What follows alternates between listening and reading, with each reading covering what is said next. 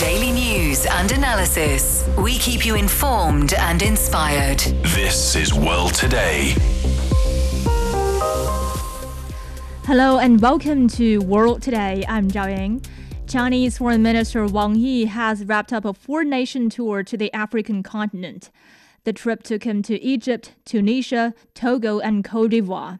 Carrying on a tradition since 1991, the African continent has been the destination for the first overseas visit made by Chinese foreign ministers.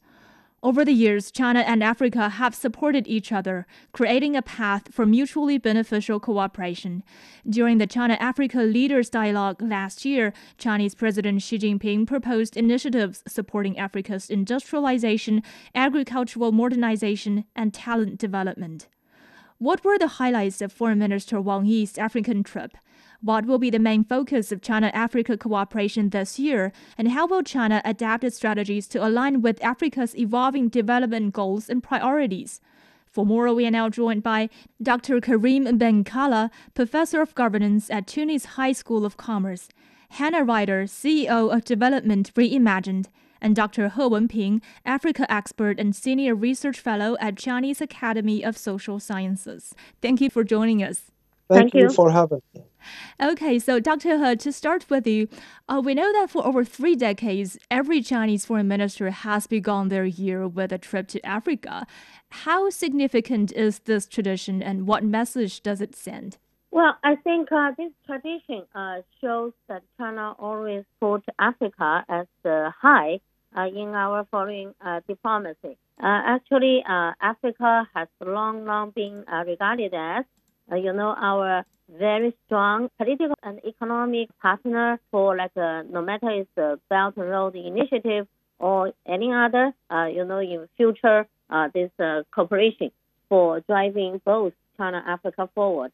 And also, diplomatically, you see when the Minister Wang Yi traveled to Africa from every stop, and he all gets those very firm support from African countries to China's One China principle. You see, given those years, seems that White House has playing the card, like this Taiwan card for their purpose, trying to preventing China's developing faster and developing stronger. But, African countries, they have showed their very firm support to China's core interests. So I think that is why Wang Yi said, when the friends indeed, that's the friends in need. Friends in need is friends indeed. So whenever we need each other's support, the support always there. Yes. So Dr. He, the 4 countries that the foreign minister visited this time, Egypt, Tunisia, Togo, and Cote d'Ivoire, why were they specifically chosen this time? Well, I think the 2 North African countries like Egypt, Tunisia, now this time has been chosen, especially Egypt, that was the very first stop. I think it's highly related with the current the situation now in Gaza. That's why we also witnessed Foreign Minister Wang Yi talked with Egyptian President Sisi, and also visited Arab League headquarters, also based in Cairo, the capital city of Egypt. And also China and Egypt, issued this joint statement, and with the Arab League also published the joint statement, all eyes on this Gaza situation. And we have reached the very, this common standard stance. That is, we're calling for this immediate ceasefire in Gaza, and also calling for offering this humanitarian assistance also immediately to the people who need it very much in Gaza Strip, and also calling for this Red Sea crisis to be handled in a very right way and a balanced way and a reasonable way. So all of those are serving as the background for this trip, this very first trip in the new year. I think for the Western 2 countries, African countries, Togo and Cote d'Ivoire, also show now Western African countries also is very important. partner for China's BRI. Some people saying, Western African countries used to be so-called French-speaking country, seems not that tightly with China's economic development, not like Eastern Africa or Southern Africa. But now it's not that way. Western African countries also now quite active being partner of China's BRI. Actually, if you look at Cote d'Ivoire, now is hosting the African Cup. Now even the stadium has been built by a Chinese company for hosting this African Cup. And so during Wang Yi's visit, he also representing Chinese government to donate like those bus for pick up those football funds to back and forth to enjoy those football, the match. So this is the thing now we are celebrating together with African countries for this very enjoyable those sports event. So, Dr. Kahla, what do you make of the significance of Wang Yi's trip and his choices of these four nations? If we start the year with Africa, this is simply because the most urgent and the most important thing is Africa. And since this is a tradition that has lasted for several decades, and several governments have done the same thing, it means that this interest is not fleeting or occasional or variable according to the situation. It should be remembered that China became interested in Africa when no one was really interested in certain African countries, except to maintain the status quo or carry out from time to time some coup d'etat to maintain their position on the continent. It should also be remembered that Africans, like the Chinese, attach great importance to time, the long term, and loyalty.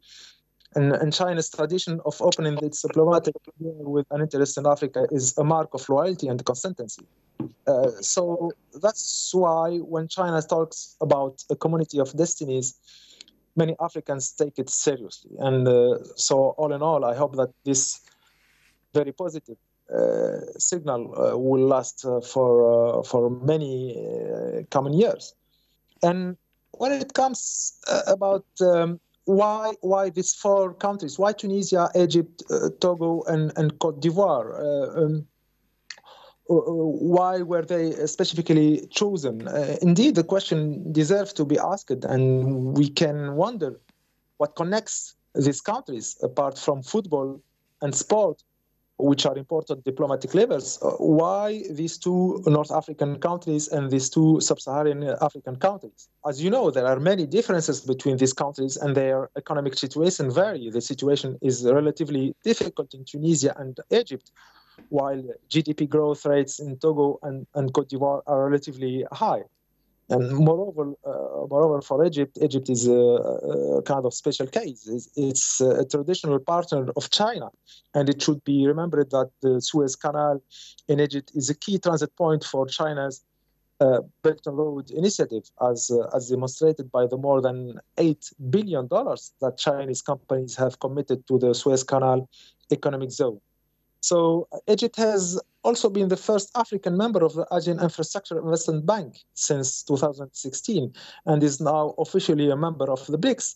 So for Egypt, I think this is a special case, but there are big differences. But if we look closely, we discover some similarities between these countries, between these four countries, which may explain this choice.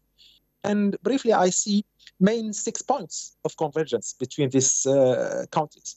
The first is that the countries have investment needs in terms of infrastructure and want to strengthen economic relations with China. They see the Chinese market as an opportunity, and they also see Chinese financing and investment as an opportunity. China is leading trading partner for Tunisia, Togo, and Cote d'Ivoire. And China is the second largest trading partner for Egypt. And also, all the four countries have a sizable trade deficit with China. This is the first common point. The second one is that the four countries are coastal countries with potentially very interesting ports for commerce and eventually for even more extending the Belt and Road initiative. The third important similarity, I think, is that these countries have the potential to influence the resolution of regional crises, the Sahel crisis for Cote d'Ivoire and Togo, and the Middle East crisis for Tunisia and Egypt. And China absolutely needs world peace to pursue its own alternative globalization program thanks to the Belt and Road Initiative. Fourth, Tunisia and Togo will have presidential elections in 2024 and Cote d'Ivoire in 2025. And these are countries that need support other than from the West. And these internal political situations, even for Egypt, can also explain the commitment to foster economic exchanges and Chinese investment. The fifth point, rapidly, is that we must remember that all three countries, I'm talking about Tunisia, Cote d'Ivoire, and Togo, are French-speaking with an increasingly contested French presence. And finally, all these three countries have relatively moderate levels of indebtedness to China.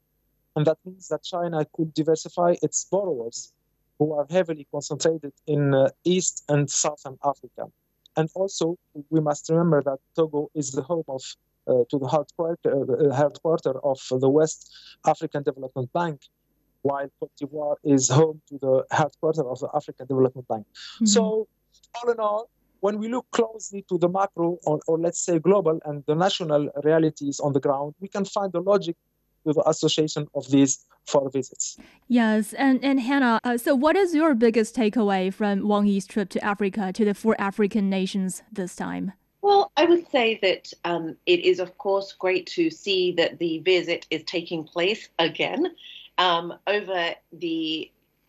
know that it's been a tradition for China to do this, and in our firm we have calculated that Chinese leaders, that's President, Premier, and the Foreign Minister, have taken over 100 visits to the continent since 2009, and over 230 visits have come the other way from African leaders to China. So it's the visit for me is just a continuing. It shows continuing commitment to understand where governments are coming from, to understand the key situations that are happening. Egypt at this point in time, as Karim was explaining, is a very important. There's so many challenges, but also opportunities going on the continent, and you cannot really understand those unless you make it there, unless you are there. And obviously Wang Yi is. He picked 4 countries. I think literally every single African country, apart from the one with no diplomatic relations with China, you could make a very strong case for going to, no doubt. And most certainly each will have their own strategic and economic objectives with China because they have those relationships. But at the same time, of course, these are 4 countries which really do, there's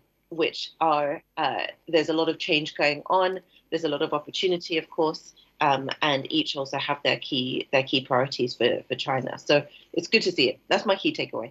Yeah, so Hannah, what do you think are the main areas of focus for China-Africa cooperation in 2024, and how have they been reflected in the discussions during Wang Yi's trip this time? Well, a lot of people have picked up the discussions around One China principle and so on. I think, in fact, looking at this more broadly, and again picking up on what was mentioned earlier about cooperation, we know that there's going to be the 9th Forum on China-Africa Cooperation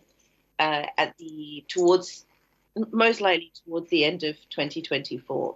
That's when the most Forum on China-Africa Corporations are held. It will be in Beijing. And so this is obviously going to be a key touch point. The last one was in 2021 in Dakar in Senegal. I was there, and it was. There's been at that point in time, it was a very interesting kind of hybrid format because it was right in the middle of the pandemic. So this will be the first FOCAC since the pandemic. The first FOCAC since we've had a full. I guess in a sense recovery, but we need to make sure that, especially for African countries, again, looking to really recover economically and get back on track with all of the different economic challenges we've seen all of the conflicts and so on, have the recommitment and new objectives for China-Africa cooperation.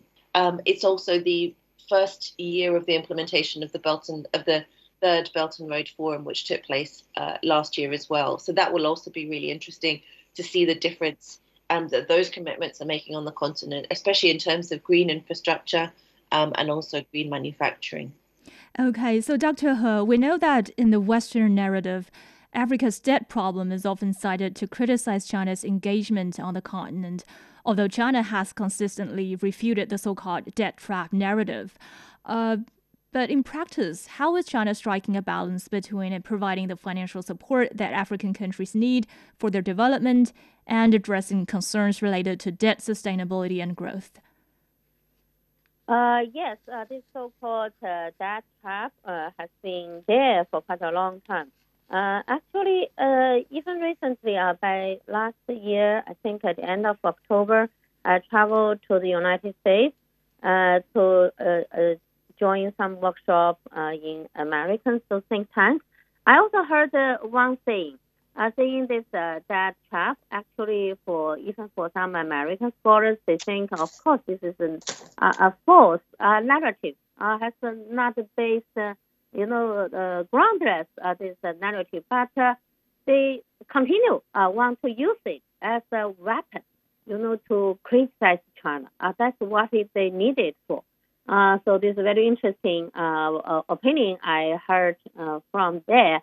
By the way, but for China, we also need to balance this kind of danger or risk for those falling to the debt, and also continue to offer support, financial support to Africa countries for their development. So this balance is now I also noticed China's this engagement with Africa now no longer that much focused on those big infrastructure development, because those big infrastructure construction takes time and also needs a lot of money put in, and even in the short time, it's not that relates with people's daily life, like the food, they need the fuel, they need the water, they need the power. So all those things not that directly linked to the daily life.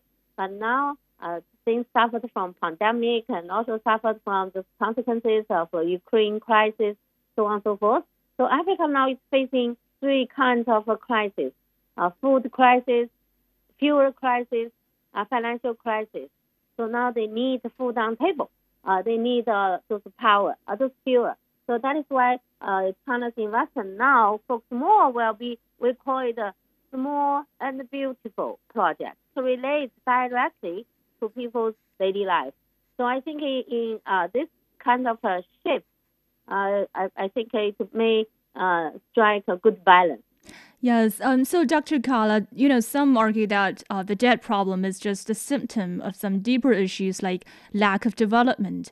So how do you think we can address not only the symptoms, but also the underlying problems that make some African countries susceptible to debt crisis in the first place? Dealing with the debt trap narrative of this, I can add some comments, if I may, or inputs. It must be remembered that the problem is not the level of debt of a country, but its capacity to repay. And this capacity depends on two main dimensions: the creation of health and therefore the productivity of production factors, and in particular the profitability and efficiency of investment, and secondly, confidence of the lenders and partners. We must also remember that, generally speaking, most of African countries have two main types of needs. Firstly, enormous needs for investment in infrastructure, because these investments are the basis for creating sectorial synergies. And secondly, enormous investment needs and spending to develop the very young human capital. But it turns out that these two categories of investment have different profitability. Even if they create growth, these investments are not immediately profitable and must be amortized over the long term. It is this structural data which explain Africa's structural debt. Now, if we talk about debt, we must ask ourselves the questions of the consequences of the structural adjustment plans which were imposed by the World Bank on Africa following the first debt crisis. But from a point of view, it should also be said that certain African countries abused debt and wanted to take advantage of the fact that China chose not to impose political conditions. Several of these African countries no longer had significant room for maneuver to borrow from Western financial institutions, and also some of their leaders refused the conditions of these institutions because of social and political issues. And there is a sort of crisis of confidence between these countries and Western financial institutions. So from a point of view, China's financial and investment can bring the big push, what we call the big push for African economies by building infrastructure. And it's like, when you have a car that breaks down and you won't start, you need someone to give you a hand, to push you, but then you had to do your job to get the car moving and accelerating. So African countries must take control of their destiny and make the necessary structural and governance reforms. That's the real issues when we talk about debt. Yes. So, Hannah, actually, I remember during the BRICS summit in South Africa last year, Chinese officials mentioned that African countries now want China to shift its focus from building infrastructure on the continent to supporting Africa's industrialization. So what do you think is driving the need for a shift towards industrialization? I think it's worth noting two things. Number one, because of the existing debt that countries have, they are under a lot of pressure. They have been doing their best, no doubt. Vast majority of African countries have been doing their best to spend really well, to spend finance on infrastructure, and have been putting a lot of focus on that. At the same time, because of the amount that they have and the confluence of high interest rate, the servicing for many countries has increased and is challenging. So they do have a constraint now and are under a lot of pressure from organizations like the IMF and World Bank to reduce the amount of new spending commitments that they make. And certainly, especially on bond markets and so on. There are a few countries that are going to be able to do it. A few countries are going to go back to private sector finance this year, but not many. And most are trying to kind of consolidate their debt.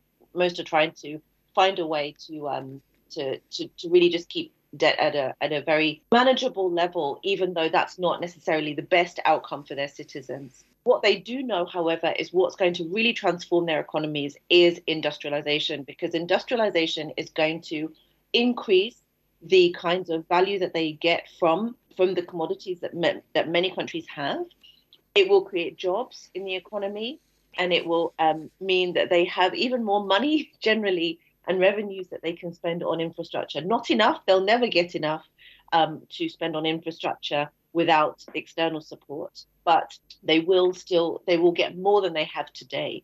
And that will mean a better economy, a better structure for being able to manage debt and manage those new investments that are needed in the economies. And because China is the world's largest manufacturing hub, the African continent has an ambition to become the world's next largest manufacturing hub by 2063. That's the underlying message of the African Development Plan, Agenda 2063. Then there's the first country to go to when you're talking about industrialization, of course, is China. And so that's why they would like a renewed push. Now, African countries, we also have to remember, have been working with China on industrialization for a long time. There's been several special economic zones set up across the continent with Chinese support. The idea now is to have an even bigger push for industrialization than there has been before, with more and more Chinese private sector companies going in. But I have to say, it's not an instead of, it is an on top. We do still need support as African nations. African governments still need significant support from China for the big flagship projects as well as the small is beautiful. It's not an either or. It's just really trying to even enhance the cooperation even further. Yes, thank you. We've been talking to Ryder, CEO of Development Reimagined, Dr. Karim Ben Kahla, Professor of Governance at Tunis High School of Commerce, and Dr. Wenping, Africa expert and Senior Research Fellow at Chinese Academy of Social Sciences. Let's take a short break, and coming back, we'll continue our discussion.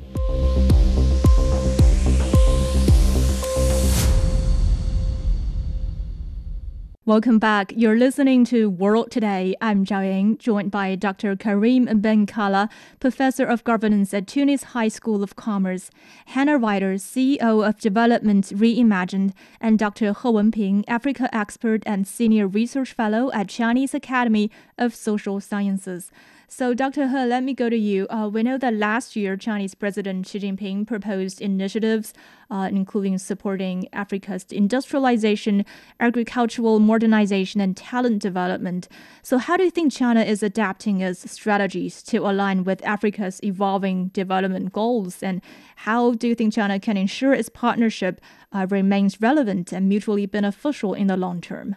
Yes, during Chinese President Xi Jinping's visit to Africa and also joined the BRICS summit in South Africa.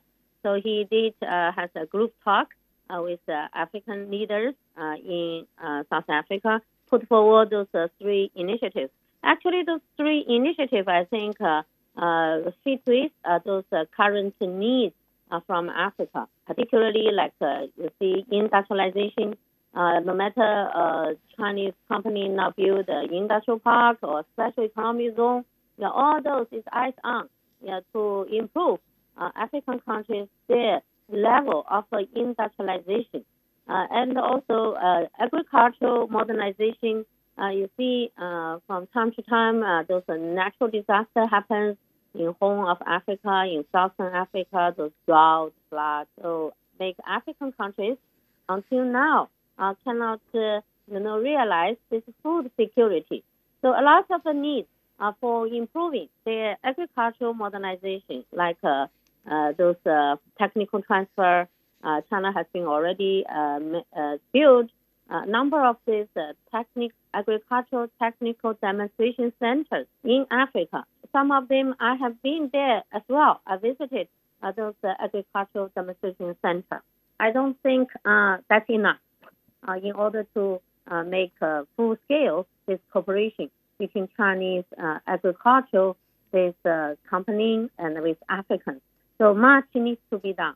That is why comes up with the third initiative, that is the human resources training. You need the talent people to do it, to realize things. Otherwise, all those good thinking remain on paper. So now we have been doing this Luban workshop. So far, almost 12 or 15. Luban workshop has been established. So they are focused on training the skillful workers. Not just a PhD, something like that. Now you are doing things, a skillful worker. And also like vocational training, those colleagues also eyes on how to do practical those jobs. Our purpose is to team up with African countries to, make their those potential. It's a huge youth, a lot of population there, and also very young continent. But those education level and the skillful workers, this kind of population, those percentages are not that high. So we need to work hard to focus on this training. Later this year in Beijing, we will have this nice forecast meeting, Forum of China-Africa Cooperation. So this forecast meeting will certainly map out what are the details of our action plan to practice those three initiatives, three areas that President Xi Jinping has already, mapped out in the last August in South Africa. Mm-hmm. Okay, so Dr. Kahla, some say that the year 2023 was a year marked by the growing influence of the Global South, and African countries are a major component of the Global South. So do you see their voices and interests gaining increased recognition and influence in recent years? Yes, thank you very much. I think that if we stick to what is going on in Palestine, I would say that the Global South has no real power and is not even respected by the West or the Global North. At the meantime, attempts to restore power and influence to the non-aligned movement face a fundamental problem, which is that these non-aligned countries are not precisely aligned on the same conception and the same demand for peace in the world. Some leaders remain very independent and aligned with the current great powers.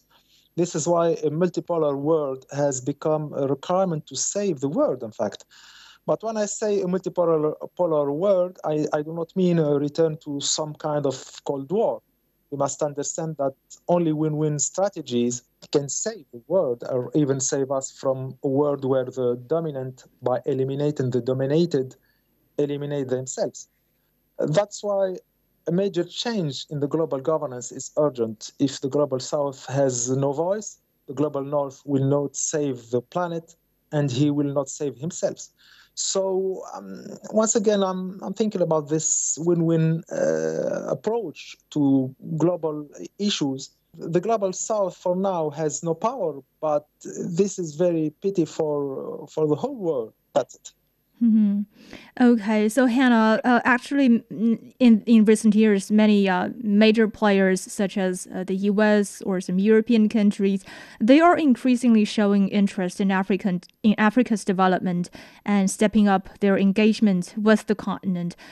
So do you see this as a sign of the growing importance of African countries, or what factors do you think have contributed to this growing interest?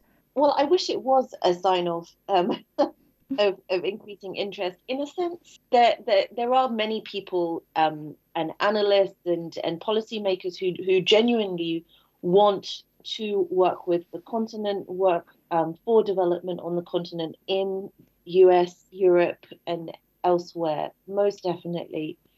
I think the cloud over this, however, is a general and it comes to the core of this question of agency. Yes, we have also seen in 2023 the increasing opportunities that African leaders have taken up and pushed for, in fact, in order to have a greater say in global affairs. We've seen, for instance, the African Union finally joining the G20. It should have been in the G20 from the beginning, but finally in 2023 it happened. And this is a decades-year-old institution, finally the same recognition as the European Union has. And African countries have really had to fight very much.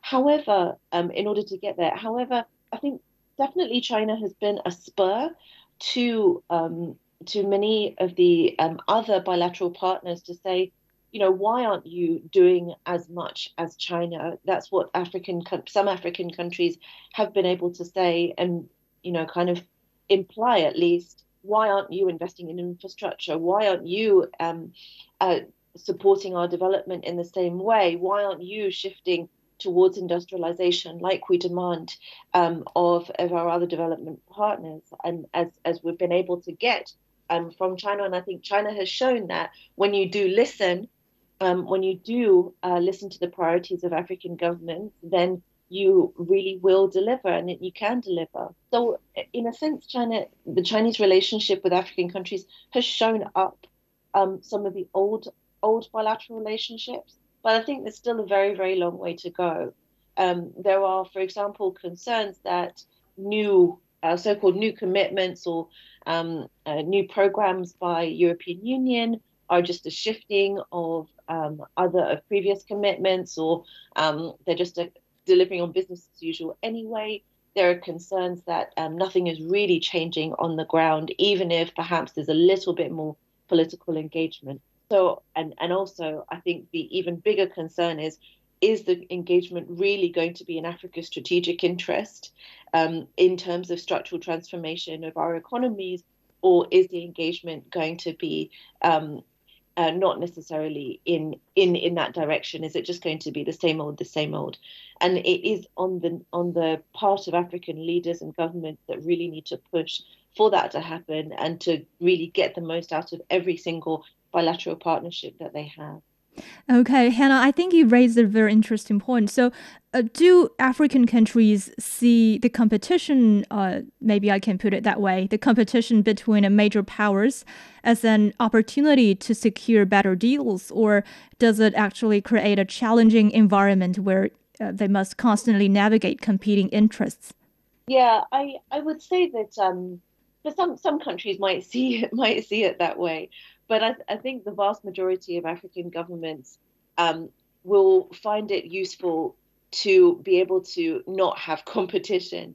I think there are some ways in which they actually would rather collaboration in some ways, and to be able, for example, to bring together partners if they need to, because all the different bilateral partners bring different things to the table. We're just talking about China being, a large manufacturing hub, also, bringing the industrial expertise and technology transfer and so on. Whereas, there's other economies can be useful markets for African produced goods. China too, of course, but others also have that large potential, and they have different expertise. So again, if you're doing a construction project, you'll have one partner doing one part, the Chinese partner doing one part, and maybe a French partner doing another. And many African governments prefer to work in that way and to bring partners together. So I don't think competition is necessarily in African interests. And most African countries have said, we want to be friends with everybody. I was in a meeting on the sidelines of the UN, and the African head of the World Trade Organization said it's time to be married to everybody, not to be polyamorous, not just monogamous, to be friends with everybody. And I think that is in many ways the attitude of most African governments. Okay. So, Dr. He, but we know that the geopolitical landscape is currently marked by turbulence and major power competition, but how can the interests of African countries be safeguarded amidst such rivalry, and how to make sure that Africa does not become an arena for great power competition? Well, I think at least the two kinds of way have to be make sure. Number one is African countries themselves. They really need to play this ownership role by themselves. Like just Hannah just mentioned, they don't need to marry who and who, and you have been chased by which boyfriend, but now you have the right to choose who and who you want to partner with. Africa always take Africa, of course, their own interests as the first concern. And then they will have their own development strategy to see which partner can offer this kind of equally this partnership. So it's up to Africa. So you have to do your homework very well. Like African Union, they already mapped out 2063 this agenda. So this is a blueprint has been there, and each African country also developed their own blueprint. Like 2030, Egypt has made it. All of those homework, I think this is number one, ownership building. And also like human resources training to develop, unleash all those potential each different country they have. And another point is outsider. All those outsiders. You did not regarded Africa as a playground for their power competition. That's the Cold War mentality. During Cold War time, Soviet Union and the United States, they have been doing this, like when two elephants are fighting, and then grass suffers. This is a widely heard voice from Africa. This is an old lesson, cannot be repeated. So we are against this kind of Cold War mentality. It's not like some American politicians, whenever they visited Africa, always give a lesson, the talking to African leaders, saying you have to open your eyes widely to see through the China's ambitions, China's new colonialism. This is kind of thing coming from those Western media. This is a zero-sum Cold War mentality. If you compare with Chinese high-level visiting to Africa, there's no single word talking like that way, saying you open your eyes widely to see who and who. No, African countries, they have their own sharp eyes to see very clearly what's going on. So I think those big players outside of Africa also should have a very right this kind of understanding, and don't bring any power competition, big power, those competition to Africa's continent. Mm-hmm. Okay, so Dr. Kahla, just as Dr. He and Hannah just now said, African countries are now offered more choices and more opportunities. But how do you think African countries can proactively shaping their response to all these choices and translate this into greater cooperation and a stronger and more unified African voice on the global stage? Well, I think that coming to this issue of growing interest in Africa and the rivalry on Africa, first, it's quite obvious that Africa's traditional partners are afraid of losing their advantage on these continents. And as you know, Africa will be the emerging continent of the 20th century in terms of demographics. It's where productivity gains will be made, and it's where purchasing power should evolve. Furthermore, Africa has many natural resources that are necessary for the common and the actual technological transitions. And finally, there is ecological issues which must be considered in conjunction with migration issues. And Africa is the continent where there will be the most pressure on these two aspects. And while some countries sincerely believe that we can build a win-win economic and social relations and genuine cooperation, others think that economic relations are win-lose and put cooperation at the service of competition. So they find it hard to work with others for the benefit of everyone and only want to think of this aid in terms of charity. And when it comes to power confrontation on Africa, I think that there are certain rivalries that can benefit to African countries. If Europeans or Americans want to invest in Africa, if they want to participate in improving Africa's infrastructure, it will be useful for everyone. If Europeans have a vision for win-win cooperation with Africa, that will be an excellent news for Africans, but also for China. Likewise, I think that Europeans and Americans should welcome a win-win partnership between China, Russia, India, or any other country with Africa. The principle of competition, emulation, and cooperation must come into play, including between countries and potential investors. So the problem is when rivalry becomes a source of instability and insecurity, when, for example, to prevent a railway line from passing through a country, a fire is lit around the trace of the line. And in this case, only African countries must mobilize. I think two avenues seems essential to me. Good governance, which goes from the local level to the continental level, and I'm thinking about the African Union governance, and the coordination of the policies of African states to greater integration and to greater independence. Yes, and Hannah, actually we know that when it comes to their engagement with African countries, the approaches of China and West to Africa differ significantly. While the West often sets preconditions like democratic reforms or privatization for its cooperation, trade, and investment, China generally presents itself as offering no preconditions. So, Hannah, how do you compare these approaches? Does one approach ultimately offer a clearer path for Africa's progress and well-being? Oh, of course, no doubt. The no strings attached, being able to really meet the demands of African countries far outweighs and is far better than an approach that is a conditional one that requires certain reforms, etc. And this is what history has proved. For instance, back in when we were talking about the previous debt crisis, which was exacerbated by exactly these things, exacerbated by demanding structural reforms and structural adjustment policies through the mechanism of the IMF and World Bank, requiring certain types of policies which really were not in citizens' interests, not in countries' interests in the long term, and in fact, in many cases, led to increases in poverty, not reductions. Conditionality is extremely problematic when it comes to any form of cooperation.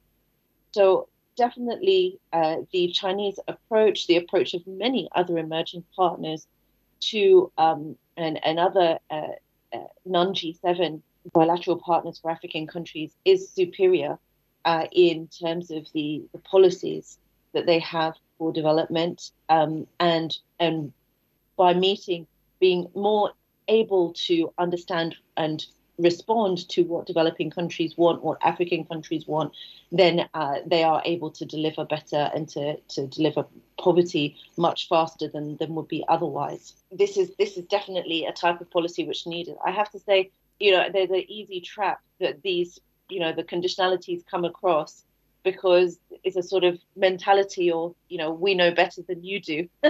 But what's good is that what happens with many other countries like China is that there is a mutual respect and understanding that, governments come from all sorts of backgrounds, and one has to start from the point of respect and belief that these governments are working in the interest of their citizens, and which in the case most African governments are doing just that.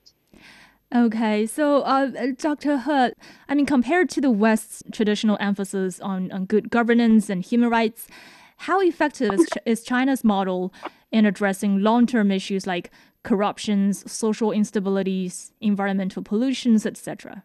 When China has been offering our assistance to Africa and to other developing countries as a whole, of course, our policy, our principle has been always like no strings attached, because we fully believe that African countries, they have their own wisdom, their own capacity to deal with all those their own domestic issues. And this shows with this respect the sovereignty and also respect their own this capacity. This is also the way China has been gone through. When China kicked off this reform and opening up 40 years ago, and the World Bank also came to China saying whether you need World Bank's program prescription for China, and of course also with preconditions. But Deng Xiaoping said we don't need those prescriptions. We will cross the river by touching the stone. We will explore our own way, fit with our own national conditions. 40 years later now, China's this approach has been proved right, not wrong at all. Because China, we enjoyed this stability, political situation, social situation, enjoy this stability for decades long, and also enjoy the GDP growth rate with a very high speed over, especially in the first 3 decades long. Even until now, last year, 2023, we also got a 5.2% GDP growth rate. Actually, not that bad compared with all this global economy. So actually, this crossing the river by touching the stone, find our own way. This is exactly now China's principle. Now when we engage with Africa, with many other developing countries, because every country has their own national conditions.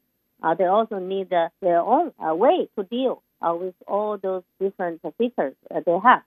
Okay, so Dr. Kahla, how would you compare these two different approaches when it comes to cooperation or engagement with African countries? Because, while China's economic engagement in Africa offers opportunities for development, some Western critics would say that with China taking a prominent role in Africa, there's a risk that these countries will become China's geopolitical backyard. How do you perceive these arguments? I think that I'm not sure that China does not have preconditions. As I'm not sure that China should not have preconditions. Let me explain. If you look to the 5 principles of the Belt and Road Initiative, which are very briefly, respect the principle of the United Nations Chart, preserve in openness and cooperation, preserve in harmony and tolerance, bring the role of the market into play, preserve in mutual benefits and win-win spirit. And if you read the 3 communities that are targeted by the Belt and Road Initiative, namely a community of interest, a community of destiny, and a community of responsibility through mutual trust, economic integration, and cultural tolerance. So if I take all these elements into account, I say that this can serve as a basis for not conditionalities, but a moral contract and a philosophy of international relations to which China's partners must abandon. But at the same time, I consider that the Belt and Road Initiative builds common goods and can itself become a common good for all humanity. But in this case, ownership and governance of the Belt and Road Initiative itself should be shared. This is why I'm calling for a new governance of the Belt and Road Initiative, where the countries of the Global South, which adhere to this philosophy and this vision, would be better associated. So sometimes we must think on what we mean by preconditions. I mean, to have cooperation, you must have the same vision and understanding of cooperation. And I think that the principle of the Belt and Road Initiative must be better shared. There are preconditions which come from a common vision of the operation and which come from a concrete experience of development, and there are conditions which are imposed and which are refused, even if there is pretense of showing that we adopt these preconditions. So now, dealing with this accusation of being a geopolitical backyard for China, I think that the world faces real huge new threats, and that we must make a kind of paradigm shift coupled with a new vision of the international cooperation and the world global leadership. I think that the West has brought a lot to humanity, and that he can bring even more if he takes into account the changes and the threats we are going through. The double standards that it applies toward the southern countries lead to nothing at all.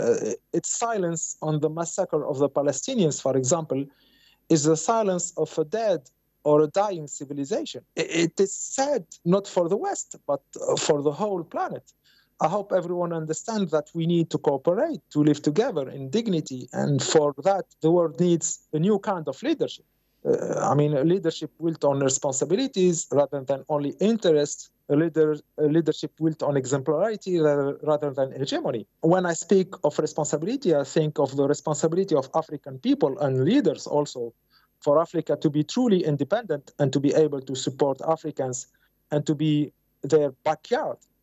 They must fully assume their responsibility and rely on African intelligence and skills. So after the battle of independence, I think that for Africa, Africa must win the battle of sovereignty. But it's a sovereignty open to all forms of partnership, which are done with respect and in a win-win vision. Mm-hmm. That's why I don't believe that Africa is a geopolitical backyard, and it all depends on this vision of leadership based on responsibility and not only interest. And it all depends also on Africans themselves. Okay, thank you, Dr. Karim Ben Kahla, Professor of Governance at Tunis High School of Commerce, Hannah Ryder, CEO of Development Reimagined, and Dr. He Wenping, Africa expert and Senior Research Fellow at Chinese Academy of Social Sciences. Thank you all for being with us, and that's all the time we have for this edition of World Today. To listen to this episode again or to catch up on previous episodes, you can download our podcast by searching World Today. I'm Zhao Ying. Thank you so much for listening. See you next time.